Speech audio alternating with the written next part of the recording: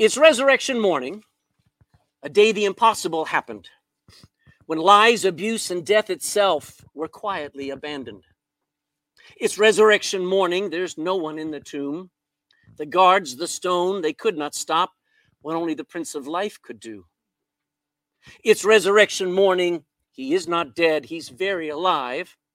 Jesus took life back from the grave and gives it free to all who would rather not die. Since curse was dark and absolute, every day men face its ugly warning. Yet death can now be put away because it's resurrection morning. I think it's a great day. Amen. All right, we're going to 1 Corinthians chapter 15, and I want to talk about the realities of the resurrection. A lot of people don't know what I'm about to teach you, what I'm about to remind some of you of.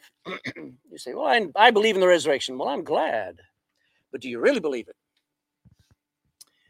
See, in this day and age, you can turn in your Bible to 1 Corinthians 15. We're going to start down to verse 12.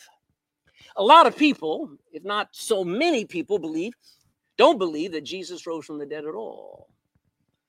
Listen to Paul when he writes in verse 12 of chapter 15. He says, but if Christ be preached that he rose from the dead, how say some among you supposed Christians, that there is no resurrection of the dead? Evidently, Paul heard that there were people who believed that when he died, he stayed dead. He never came back to life. He didn't believe in a resurrection. And, many people believe that the idea of a resurrection is a lie, a fraud. Shouldn't even be considered as possible. And for the first time in history, I've watched polls and statistics go through time here for the last 40 years of being saved. And for the first time in history, most people in Europe believe that there is no life after death. That's awful. I want to talk about the stark reality of no resurrection. Paul begins to describe what if there is no resurrection. Everybody talks about, free speech and discussing both sides of the issue. A Bible believer will look at both sides. We'll ask ourselves, what if there's no resurrection? What if Jesus is still dead? Let's look at the realities. If there is no resurrection, then Jesus is still dead and he's gone forever. Look in verse 13. But if there be no resurrection of the dead, then is Christ not risen? That's obvious. You can't come on a Sunday, which is the day he raised from the dead, and worship Jesus if you think he's dead. Does that make sense? If there's no resurrection, then Jesus cannot hear you when you pray. He can't help you when you need him. He's not keeping any of his promises of never leaving or forsaking you. That's kind of a crazy lie. He promised, I will never leave you or forsake you, and yet he's gone. If there's no resurrection, then Jesus is dead, just like every other religious leader. The only difference between us and every other religion of the world is an empty tomb. If that tomb is not what it claims to be, then we're no different. Everybody's just as good as another. If there's no resurrection, then when Jesus, in the end on that cross, his breathing slowed and then stopped, and his heart stopped beating. And by the way, let's make sure that we believe that he really died, because when that soldier there in that long spear pierced his side, he ripped his heart into two to make sure he was dead. Remember that? There's no swooning on the cross. There's no fainting on the cross and he just woke up in the tomb. No, he was dead. His lifeless body was wrapped in a cloth and then laid in a nearby tomb. And then he was sealed. He's gone. If there's no resurrection, that's all there was to Jesus Christ.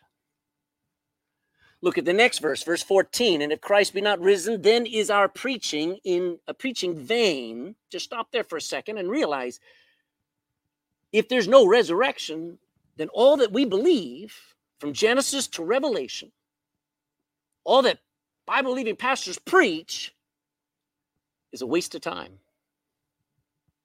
Vain means worthless, empty, a complete waste of our time.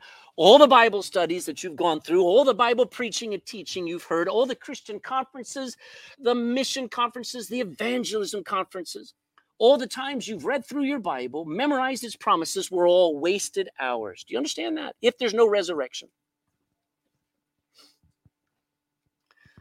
Look at verse 14. The end of it goes on. If Christ be not risen, then is our preaching in vain, and your faith is also in vain.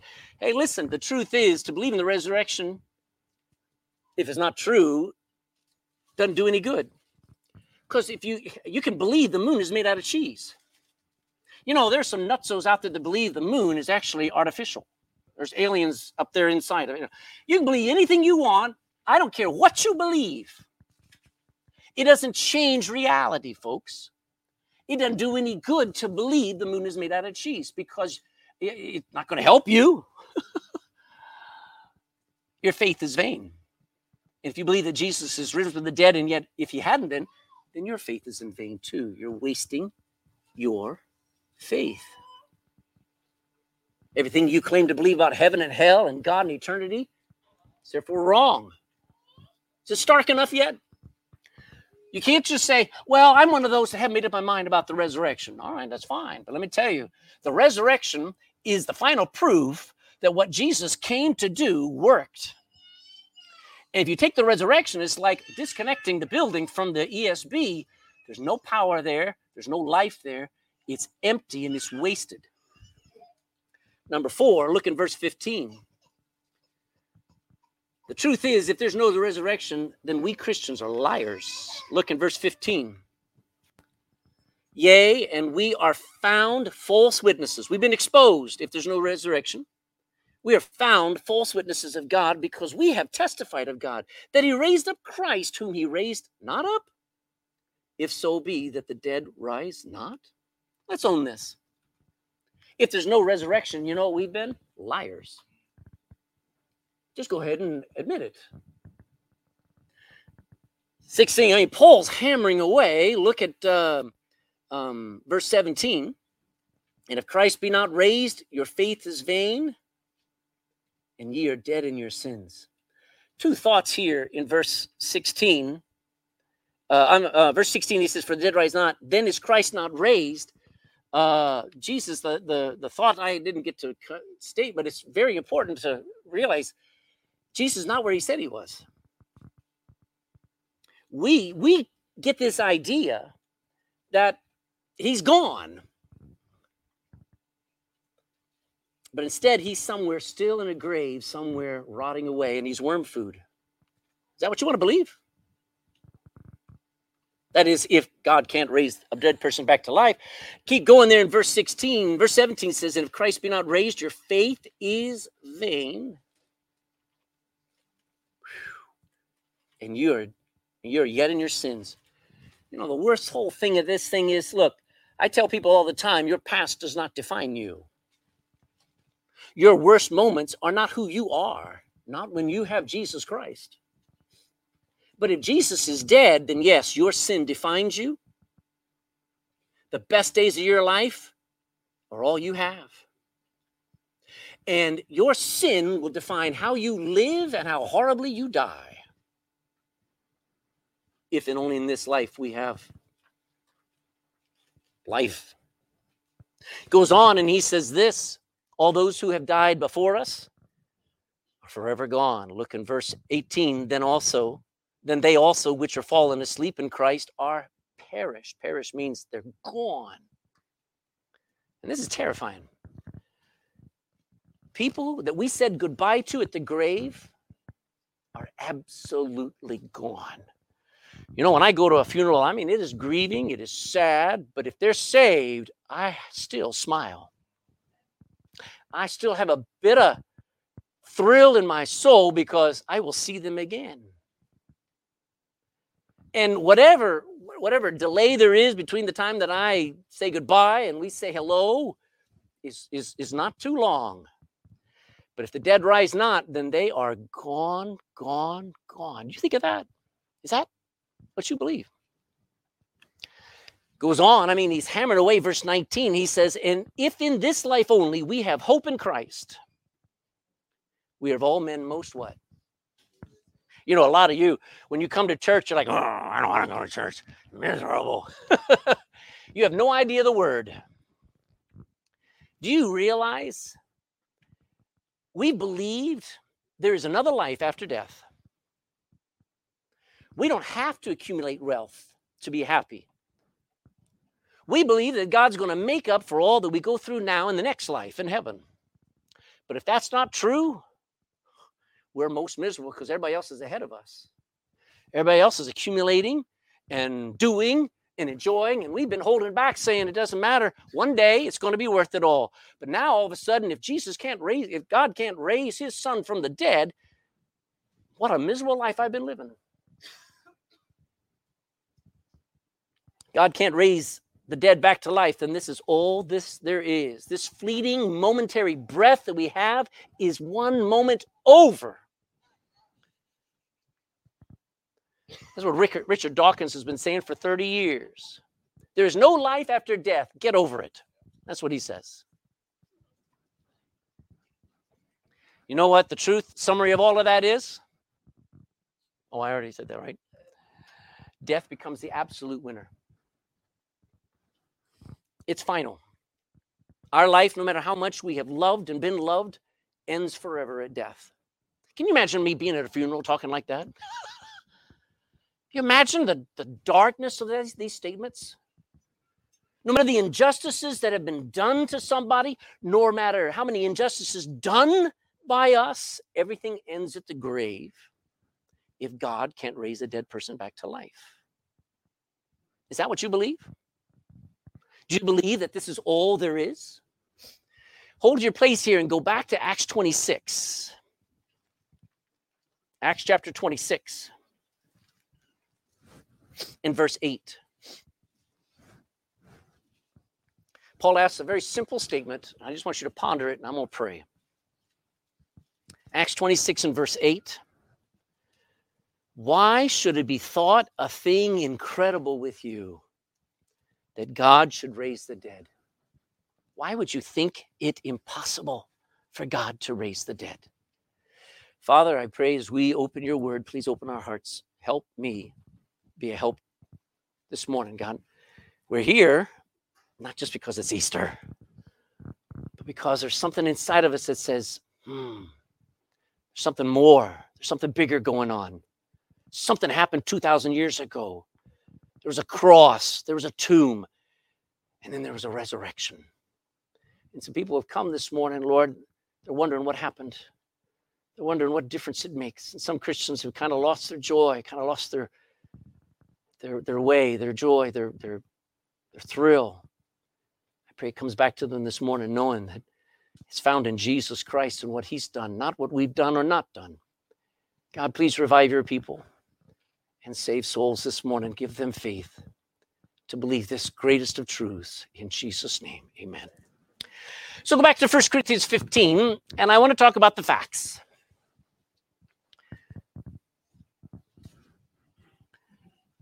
There in 15, we're down in verse 20 here. I mean, he ends with, we're of all men most miserable if Jesus died and never got up. All right, well, let's look at the facts, okay? He says in verse 20, I love this, but now is Christ risen from the dead and become the first fruits of them that slept. Now that's a package that would take an hour to unravel. There's so much in there. Think about this word now, okay? There are a lot of people who don't believe in God, don't believe in the Bible, don't believe in religion, but in their heart of hearts, they know there's a judgment day way out in the future. Way out there. Oh, yeah, we're all going to be raised up. People instinctively believe things like that. But listen, what does Paul say? Now is Christ raised, not way out in the future. He got up, and it is a present reality. Don't wait for tomorrow for God to pick you up. Let him pick you up now. There is a reality. Now is Christ risen. What a crazy thing to say. You know, when people die, it sure looks like it's the end, doesn't it? I went home to be a part of the funeral of my dad back 3 years ago, almost 4 years ago. And the hardest thing was to go into that funeral home there, and he was laid out on that slab. And you're looking at that chest, and you're wishing that chest would begin to move again. And he's as still as stone. And you tenderly take his hand, you touch it, and it's as cold as ice. It's final, isn't it? When people die, it sure looks like it's the end, and that's why we bury them deep in a hole in the ground, and people weep and grieve and walk away after it's all said and done. And when Jesus died, the same thing happened, didn't it? The very people who had been thrilled at every word he said now wept as they took him down and wrapped him in a cloth, and they put him in that tomb, and they rolled the stone, and 4 soldiers stood stupidly to guard over a dead body. And as they walked away, they wept and they grieved. And then Paul says, but he's alive now.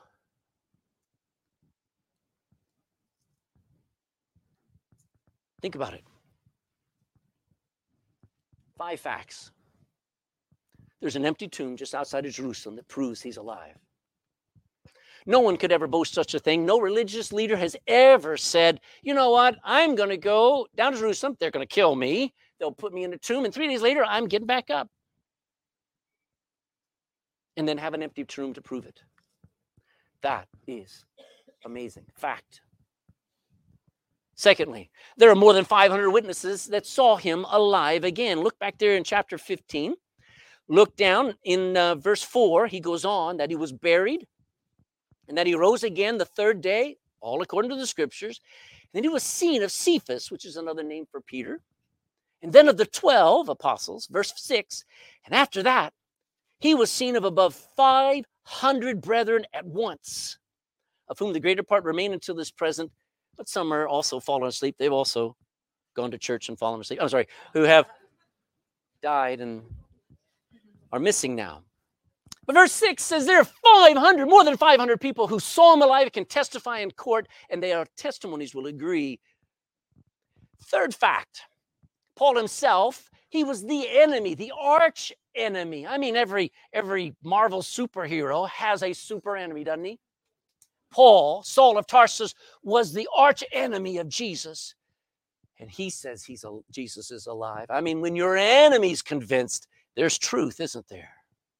See, I don't only want to hear what your friends say about you. I'd like to ask your enemies, because they can testify who you really are.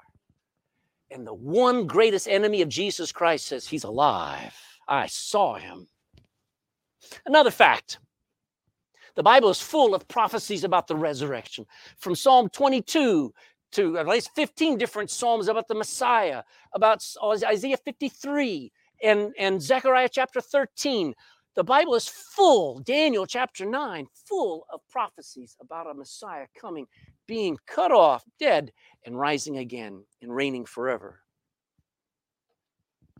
In fact, Jesus himself promised over and over, didn't he? He said, guys, we're going down to Jerusalem. They said, good. I hope they got good food. Haven't been to a good restaurant in a long time. And Jesus says, we're not going there for food, Peter. We're heading down there, and they're going to mock me. Then they're going to whip me. And then they're going to tear my flesh off, and they're going to crucify me. They're going to bury me. And then 3 days later, I'm going to get up again. And the disciples went, what did he say? Did he just say? I don't understand what he said. And he would tell them over and over again. It was not a surprise.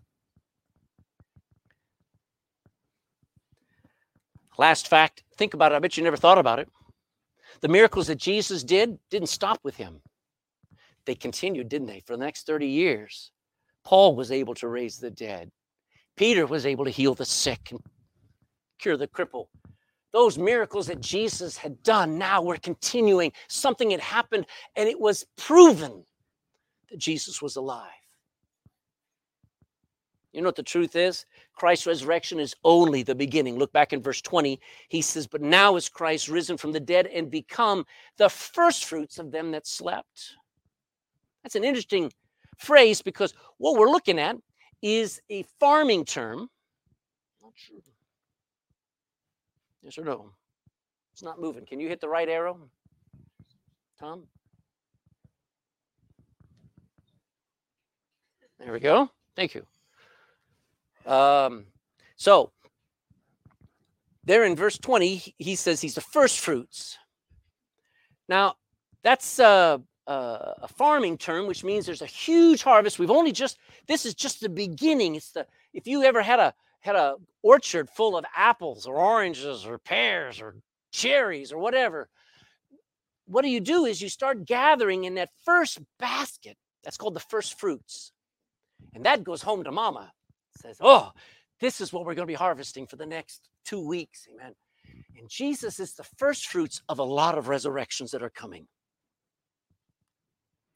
So in verse 21, Paul tells us that Jesus brought to us a life that outlasts eternity. Verse 21, for since by man came death. Ladies, you're supposed to say amen. Yeah, I knew it was a man's fault. It's always a man's fault. Since by man came death, by man came also the resurrection of the dead. For as in Adam, here's our first man, all die, even so in Christ shall all be made alive. I love this. Jesus did not bring more death. You know what most religions have brought to the world? More death. Look at the history of Muhammad. Look at the history of most every religious leader ended in the slaughter of their enemies and the slaughter of their opponents.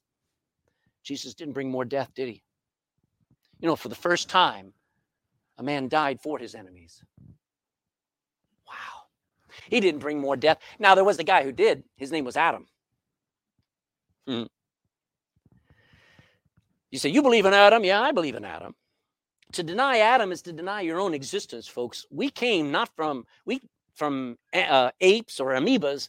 We came from one man and one woman, Adam and Eve. And the truth is, Adam chose to disobey God and to sin against God. And the consequences of that decision are graves that fill this planet, full of dead bodies. Adam sinned in the Garden of Eden, condemned us all to death. What do you got to look forward to? Hospital beds, and then a funeral home, and then a grave. That's what you're looking forward to. And you can blame Adam, all right? But there was another man, Jesus of Nazareth, the Messiah, who brought life back from the dead. You know, all men and women, boys and girls, old and young, will die. But all who get into Christ will live forever and will experience a resurrection. Now, you want eternal life? You don't have to go deep into religion, because religion doesn't bring back life from the dead. No matter how many prayers you pray or how many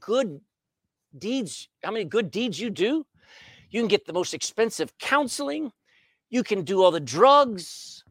It will not bring your body back up from the grave. Now, I know there are people who have actually paid 600,000 euros for their body to be frozen at death.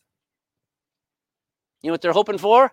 Some mad scientist to come up with a way to shock them back to life about 100 years from now and let them live forever. What a risk, man.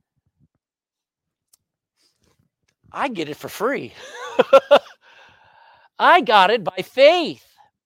You say you're a nut. I've screwed on the right bolt. That's all I can say.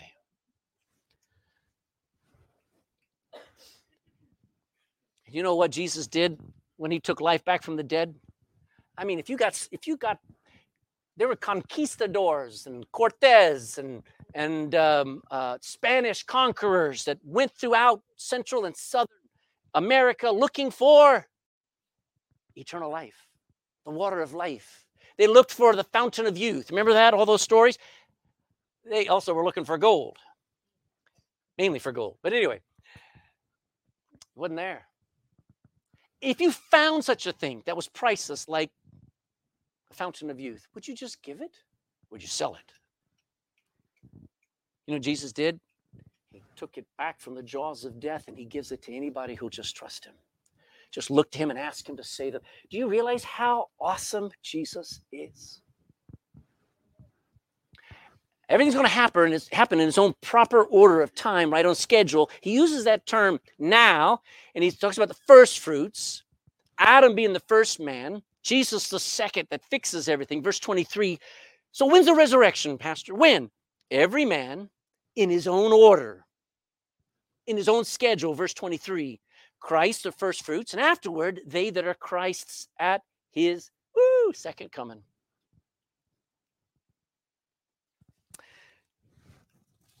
To you, a schedule may not matter. If I checked your schedule on Sunday morning, sleep, alarm, pause, sleep, wake up, rush, get out, get to church. God doesn't work that way. God doesn't work last minute. God's got a pattern, a schedule, a well laid out and arranged plan.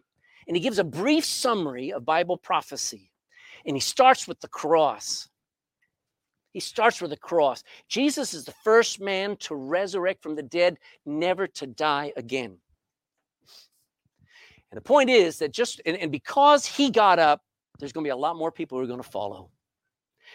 You know, Lazarus was raised from the dead, but guess what happened to Lazarus a few years later? He died again.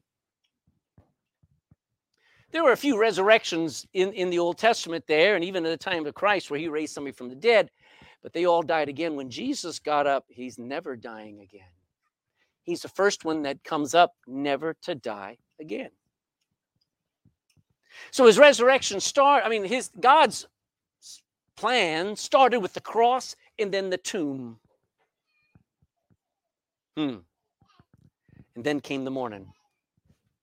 Wow, what a morning. There was nobody there to greet him. Can you imagine him? It's the greatest moment in all of eternity, and there's nobody there going, I knew it. I knew you were coming up. There's nobody there to greet him, but he still came up. Would you come to church on a Sunday morning if I didn't show up? Nobody else did? You say, well, nobody's going to be there. Why would I go? Jesus got up even though nobody believed. Isn't that awesome? That morning was Sunday morning. And you say, why is Sunday so special? Because Jesus rose from the dead. That's why we come and we make this day very special. The next event on God's schedule will be one massive resurrection at Jesus' return. Look there in verse 23. But every man in his own order of resurrection, Christ the first fruits, and afterward they that belong to who? Well, I'm a member of a church. I was born this religion, I'll die this religion. You better belong to Jesus Christ. They that are Christ, they're the ones that are coming up. Verse 24 goes on, then cometh the what? I like this. Then comes the end that is not the end. I like this. I'll never forget watching the original Star Wars trilogy. And the second one was, the Revenge. Not the 1, 2, 3, but 4, 5, 6. But the number 5 one, whatever it's called. At the end, if you remember, Han Solo is frozen in carbonite. And they're on a ship outside of the galaxy. And the movie ends. Do you remember that? Oh, some of you need to. There's a lot of biblical truth in some of those old films. Anyway, the movie just stops. Now, I was not saved. I'm sitting in a cinema there, and the entire audience went, no! Because it can't end there. And you know what? This book doesn't end. When Jesus died, it was not the end. And by the way, when Jesus comes back, it's not the end. There is such a huge plan that we're in that is just awesomer and awesomer as we go along. Look at what he says in verse 24. Then cometh the end, when he, Jesus, shall have delivered up the entire kingdom to God, even the Father, when he shall have put down. I mean, that's put under his feet. All rule and all authority and all power. For he must reign till he hath put all enemies under his feet. Just think about this for a minute. One of these days, Jesus Christ is going to finish up everything and hand everything to his Father. The end is a time when all human and demonic power and authority will have finally been put down. You know, Nebuchadnezzar has a dream. We're going to learn about it at the men's camp. He has a dream, and He calls for all the wisest men. They can't figure it out. They can't tell him his dream. And Daniel comes in and says, you saw a whopper of a dream.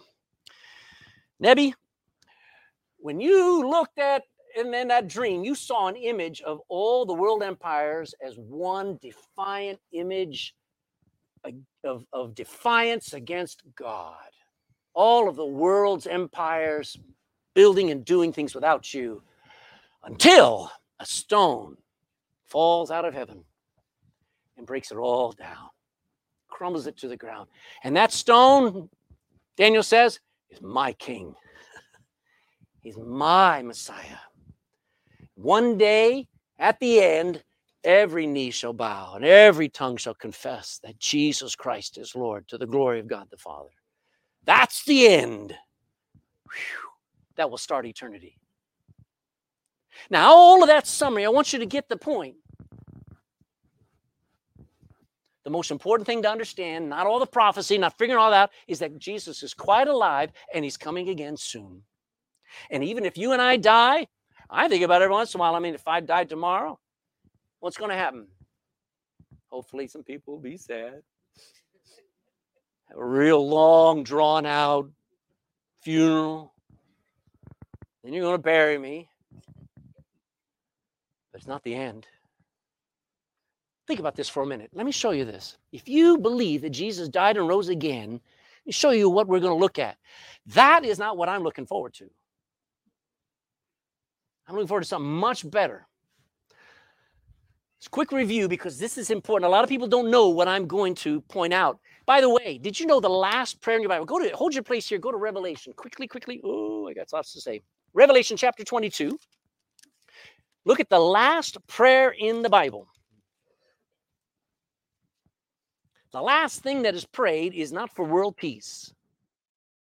It's not for all the nations to come together as one. It's not for wars to stop and for people to love one another. We're not told to pray for a new world order or social justice or equity or civil rights. Look at the last prayer in verse 20. He which testifieth these things, this is John talking, saith, surely I come quickly. Even so, here's the prayer. Come, Lord Jesus. Oh, I just want Jesus to come back. I know he'll know what to do to fix everything. Folks, he's not coming back if he's still dead. You see how important the resurrection is? We Bible leaders have so much more than a grave ahead of us. Go to 1 Thessalonians now. 1 Thessalonians chapter 4. Talking about a resurrection. 1 Thessalonians chapter 4 and verse 13. 1 Thessalonians 4:13 says, but I would not have you to be ignorant, brethren, concerning them which are asleep, that ye sorrow not. What's he talking about? People who died. Even as others which have no hope. What? We have hope. So when somebody dies, it's not death. Verse 14, for if we believe that Jesus died, how many believe Jesus died on the cross? Man, the evidence, I hope some of you are just looking at me. Jesus died on the cross. Let me hear an amen. And when he died on that cross, he really died. All right, well, if we believe that Jesus died, is that all you believe? Don't stop there.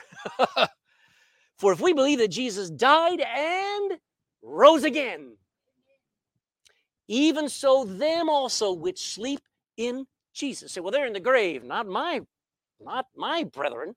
People who die, they sleep in Jesus. Their body is just waiting to be waked up. Even so them also which sleep in Jesus will God bring with him. We'll come back to that verse in a second. Verse 15. For this we say unto you by the word of the Lord, that we, I'm hoping to be part of this part in verse 15, we which are alive and remain until the coming of the Lord, we're not going to get ahead of them which are asleep. Remember, what did Paul say? Everything's going to be in order. For the Lord himself shall descend from heaven with a shout, with the voice of the archangel, with the trump of God, and the dead in Christ shall rise first. What's he describing? A resurrection. Then we which are alive and remain shall be caught up together. We call that the rapture.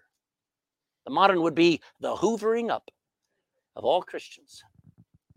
Then we which are alive and remain shall be caught up together with them in the clouds to meet the Lord in the air, and so shall we ever be with the Lord. Verse 18, wherefore, when you go to a funeral, comfort one another with these words that it ain't over. Quick review. Let me just go through this. You are a three-part person. You're a body, a soul, and a spirit. Your body is how you live here in the world. It's the real you.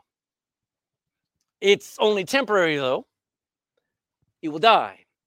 And by the way, your body is not the most important part of you. How much time do you spend focused on your flesh and your body versus your spirit? About 2,000 to 1. You'll be all day long worried about how you look, whether you're fed, and whether you're sleeping enough, and whether you got spots, or whether you got too much weight, or all the things that are about you on the outside. And you never worry about you on the inside. There's more to you than just what's on the outside. Your soul is the real you. That's made in the image of God, and it will live forever. Your soul never dies. And then you have something called your spirit. And that spirit is the only way for you to know God, to talk to God, and to walk with God. But because of sin, guess what? Your spirit's dead. It's like buying a phone and it's never been charged. You can talk all day into it and it can't make a phone call. You ever see the two old ladies and they got the calculator and they're... I've been dialing all day and nobody's answering. They don't know that there's no power in that thing to make a phone call. And a lot of people have been praying all their lives and there's no answer. You know why? Because their spirit is dead. There's a great verse in Ephesians. And you who were dead in trespasses and sins have been made alive through Jesus Christ. That third part of you needs to be born again. We'll talk about that in a second. When your soul dies, when your body dies, your soul doesn't die. I don't know why this thing's not clicking. There we go. When your body dies, that cold, dark grave is not the end. That body of yours will be placed in the grave and, oh, well, I'm going to cremate. I want to be cremated. I don't care. You're dead. Who cares? Your soul does not go with it. You know, even in hell, you know what a soul wishes? It can die. Your soul cannot die. Your soul at death wakes up either in heaven with the Lord Jesus or in hell with the damned. Please take your Bible, turn to Luke chapter 16. Luke chapter 16. How important is the resurrection? I am showing you. Luke chapter 16, verse 22. Jesus is describing two men. Rich men were thought of as being near to God because how else did they get the money except by the blessing of God? And desperately poor people must be punished by God. That's how people thought. So Jesus turned it on his head and said, guess who's going to heaven? The poor man. And guess who ends up in hell? The rich man. Verse 22. And it came to pass that the beggar died and was carried by the angels right into Abraham's bosom, right into his lap. The rich man also died and was buried. Is there a full stop at the end of that sentence? No. Verse 23, and in hell he lifted up his eyes, being in torments. Seeth Abraham afar off and Lazarus in his bosom. It's pure torment, mentally, physically. Folks, I don't want anybody to go to hell. I've read enough about hell for me to hate it, for me to want to get people saved so they don't go there. Folks, I want you to understand there's a part of you that will live forever somewhere. Your body may die, but that's not the most important thing to worry about because your soul will go somewhere, either into the presence. You say, what do you mean? Let me take your Bible, go to 2 Corinthians chapter 5. 2 Corinthians chapter 5, verse 6. Look what the believer has to look forward to. 2 Corinthians 5 and verse 6.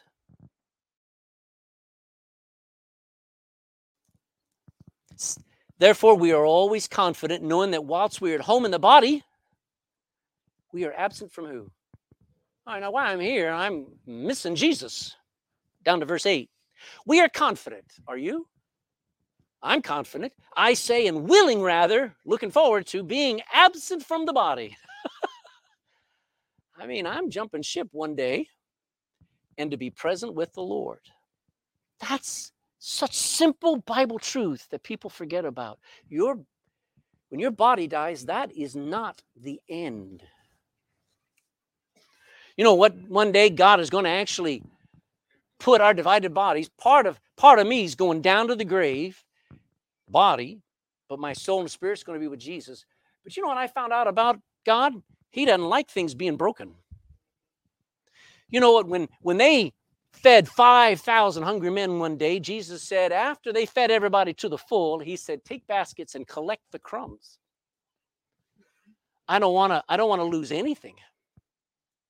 And you know, when your body goes to the grave and those worms start to eat it, I'm going to talk real plain for a minute, and you start stinking up a storm, God says, it's not over. One of these days, I'll fix it. And I'll put you back together again. That's the resurrection. And we forget about how miraculous our God is. So what God does is he brings up a new body one of these days. You think I look good now? Wait till that day. Come on, say amen. Somebody, all right. We get in a new body. You say, man, I got nothing but aches and pains. I've been in the hospital. I've known nothing but bills and trouble all my life. I can't sleep at night. You're going to get a body where it'll all be worth it. You say, man, what are we going to be? We're going to be 90 years old. We get to heaven. You're going to be about 30 years old forever. The best age ever. I know for a guy, it's about 30. For a woman, it's about 22. But the best ever life is in that new body. So whatever stuff you go through, you know what Christians say? It'll be okay. Best treatment, get it. Try to eat right, sleep right. One of these days, everything will be right. My body's coming up out of that grave new. And that soul and that spirit of mine is going to be put back together, and there'll be a brand new me. Whew. Unbeatable. Jesus, you know what we're going to be like? We're going to be like Jesus Christ. I will not be Jesus. I will not have all the power of Jesus. But everything, I mean, when Jesus was alive after the resurrection, you know what he did? He ate. Ladies, gentlemen, we're going to eat in heaven. You know, people got the idea. We're going to be floating around dressed as babies with a harp in a toga, and they think that's heaven for all eternity. Boring. You're going to be able to eat anything you want to eat for as long as you want to eat it. Hallelujah. Cadbury's, bring it on. You're going to be able to go anywhere you want to go, do anything you want to do, and it will please the Father. You can't sin anymore. It's going to be awesome. It's going to be awesome. Whew. There in 1 Corinthians, I just look at verse 50. I got to stop. 1 Corinthians 15, look at verse 54. So when this corruptible flesh shall have put on incorruption, and this mortal shall have put on immortality, then shall be brought to pass the saying that is written, death is swallowed up in victory. Go back. I want to show you this. Verse 50.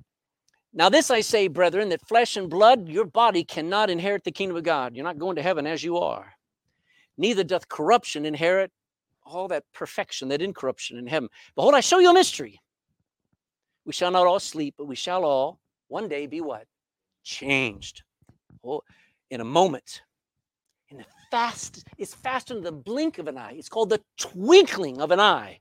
At the last trump, for the trumpet shall sound, the dead shall be raised incorruptible, and we shall be, hallelujah, changed. And then after that, let's go back to what Paul was talking there. He says, all of this happens at the resurrection. Man. You know, the truth is, see if I can bring it up. It's not working today. Devil doesn't like us hearing what I'm saying. Come on. There we go. And then Jesus will reign. Look at verse 24. Back in 15:24, because I've got to finish this up. Then cometh the end, as we read, when he shall have delivered up the kingdom to God, even the Father, when he shall have put down all rule and all authority and power, for he must reign. Just stop there for a second. You know, Hitler tried to rule the world, didn't he? Thank God he failed miserably. Alexander the Great tried to rule the world, and he failed. He died at 30 years old. Some say he died of a drunken binge. Nebuchadnezzar tried to rule the world and failed. Every Roman Caesar tried to rule the world and failed. Genghis Khan came closest to ruling the world, but failed. Attila the Hun failed. Cyrus the Great failed. Napoleon failed. One day there's a guy coming called the Antichrist. He's going to try to rule the world.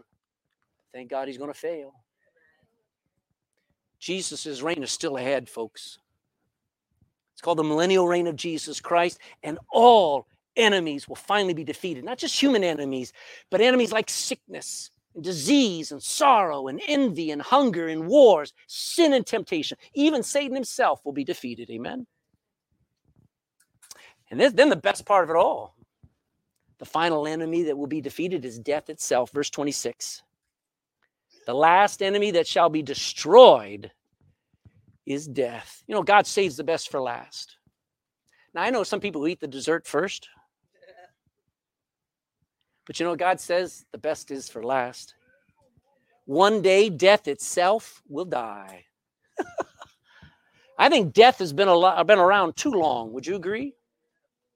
And how can we say that death will die? Because Jesus got up from the grave.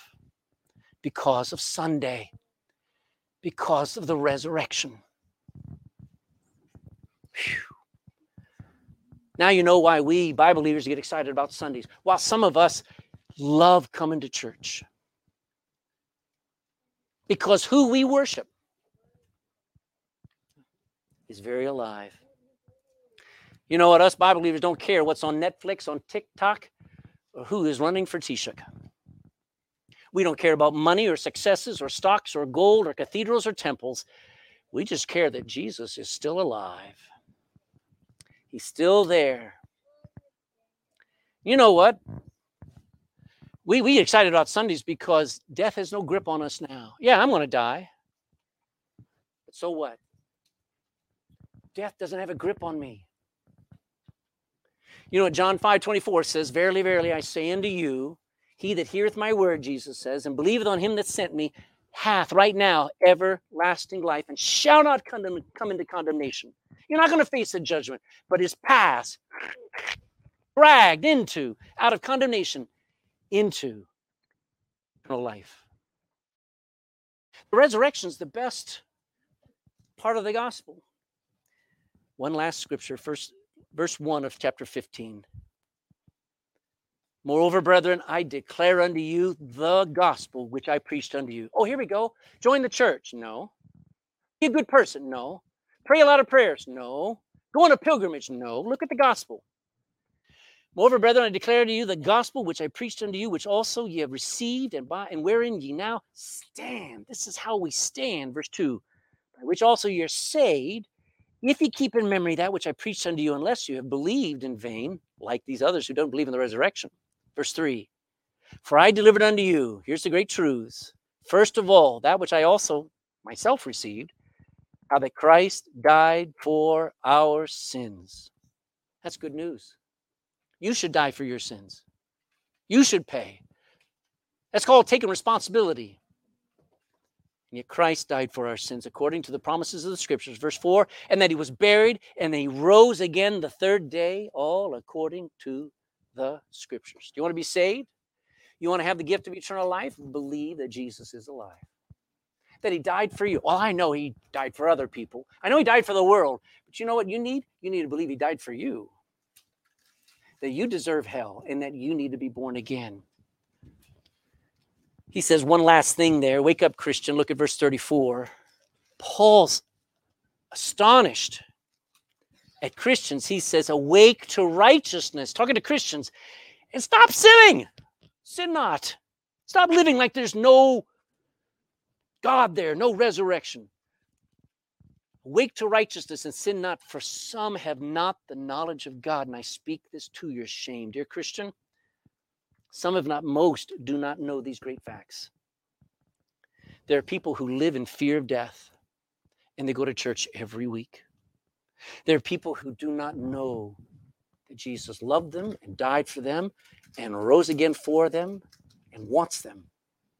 And that's to our shame. You know why there are more people in Europe that don't believe in the resurrection than there are that do? Because we failed. We're not preaching like we should. We're not witnessing. We're not testifying. We're not living like Jesus is alive. And wake up, dear friend. Oh, hold there. The last point there at the end. If you're not ready to die, and I hope you're not, and you're at the same time not ready to meet God, then I want to invite you to humble yourself today. Talk to God in this next few moments as a sinner, not as an Irishman, not as Nigerian. Talk to God as a sinner. God doesn't care where you came from. You know what he wants? To settle where you're going.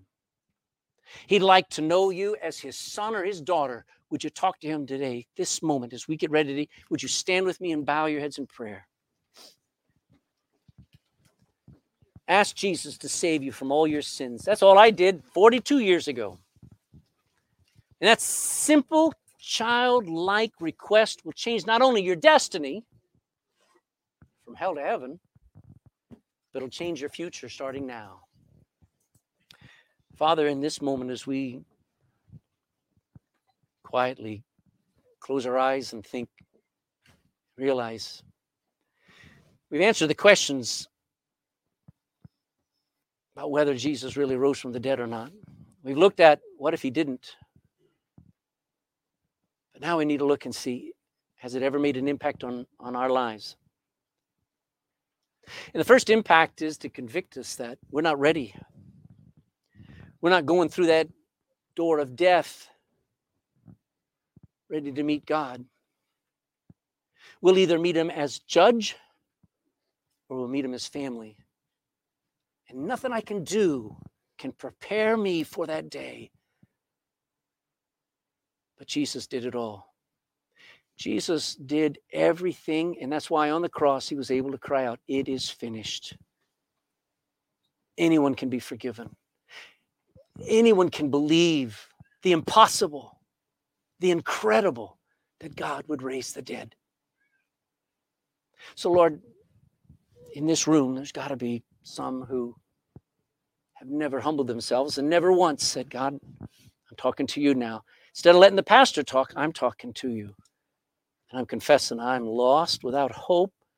I have no hope outside of Jesus Christ. And I cry out now from my heart of hearts. I don't know how to pray, but I ask you to save me. Forgive me. I didn't pray a fancy prayer, Lord. You know, 42 years ago, I just knew I needed you. And I asked you to save me. And there's something that happened. I knew it. That you heard me and that you saved a wretch like me. So in this moment, God, is there somebody who cry out to you and say, "Lord, he's talking to me, and will you hear my prayer, Lord?" And he will. He will. And dear Christian, let's awake to righteous living. The greatest righteous act you can ever do is tell somebody Jesus is alive, and your life ought to prove it. Because you're not afraid of death anymore. You're not panicking about trouble. You know God's got it all under control. Everything's in schedule. So Lord, bless as we sing. Let every Christian make a decision today to live like you're alive. In Jesus' name, amen.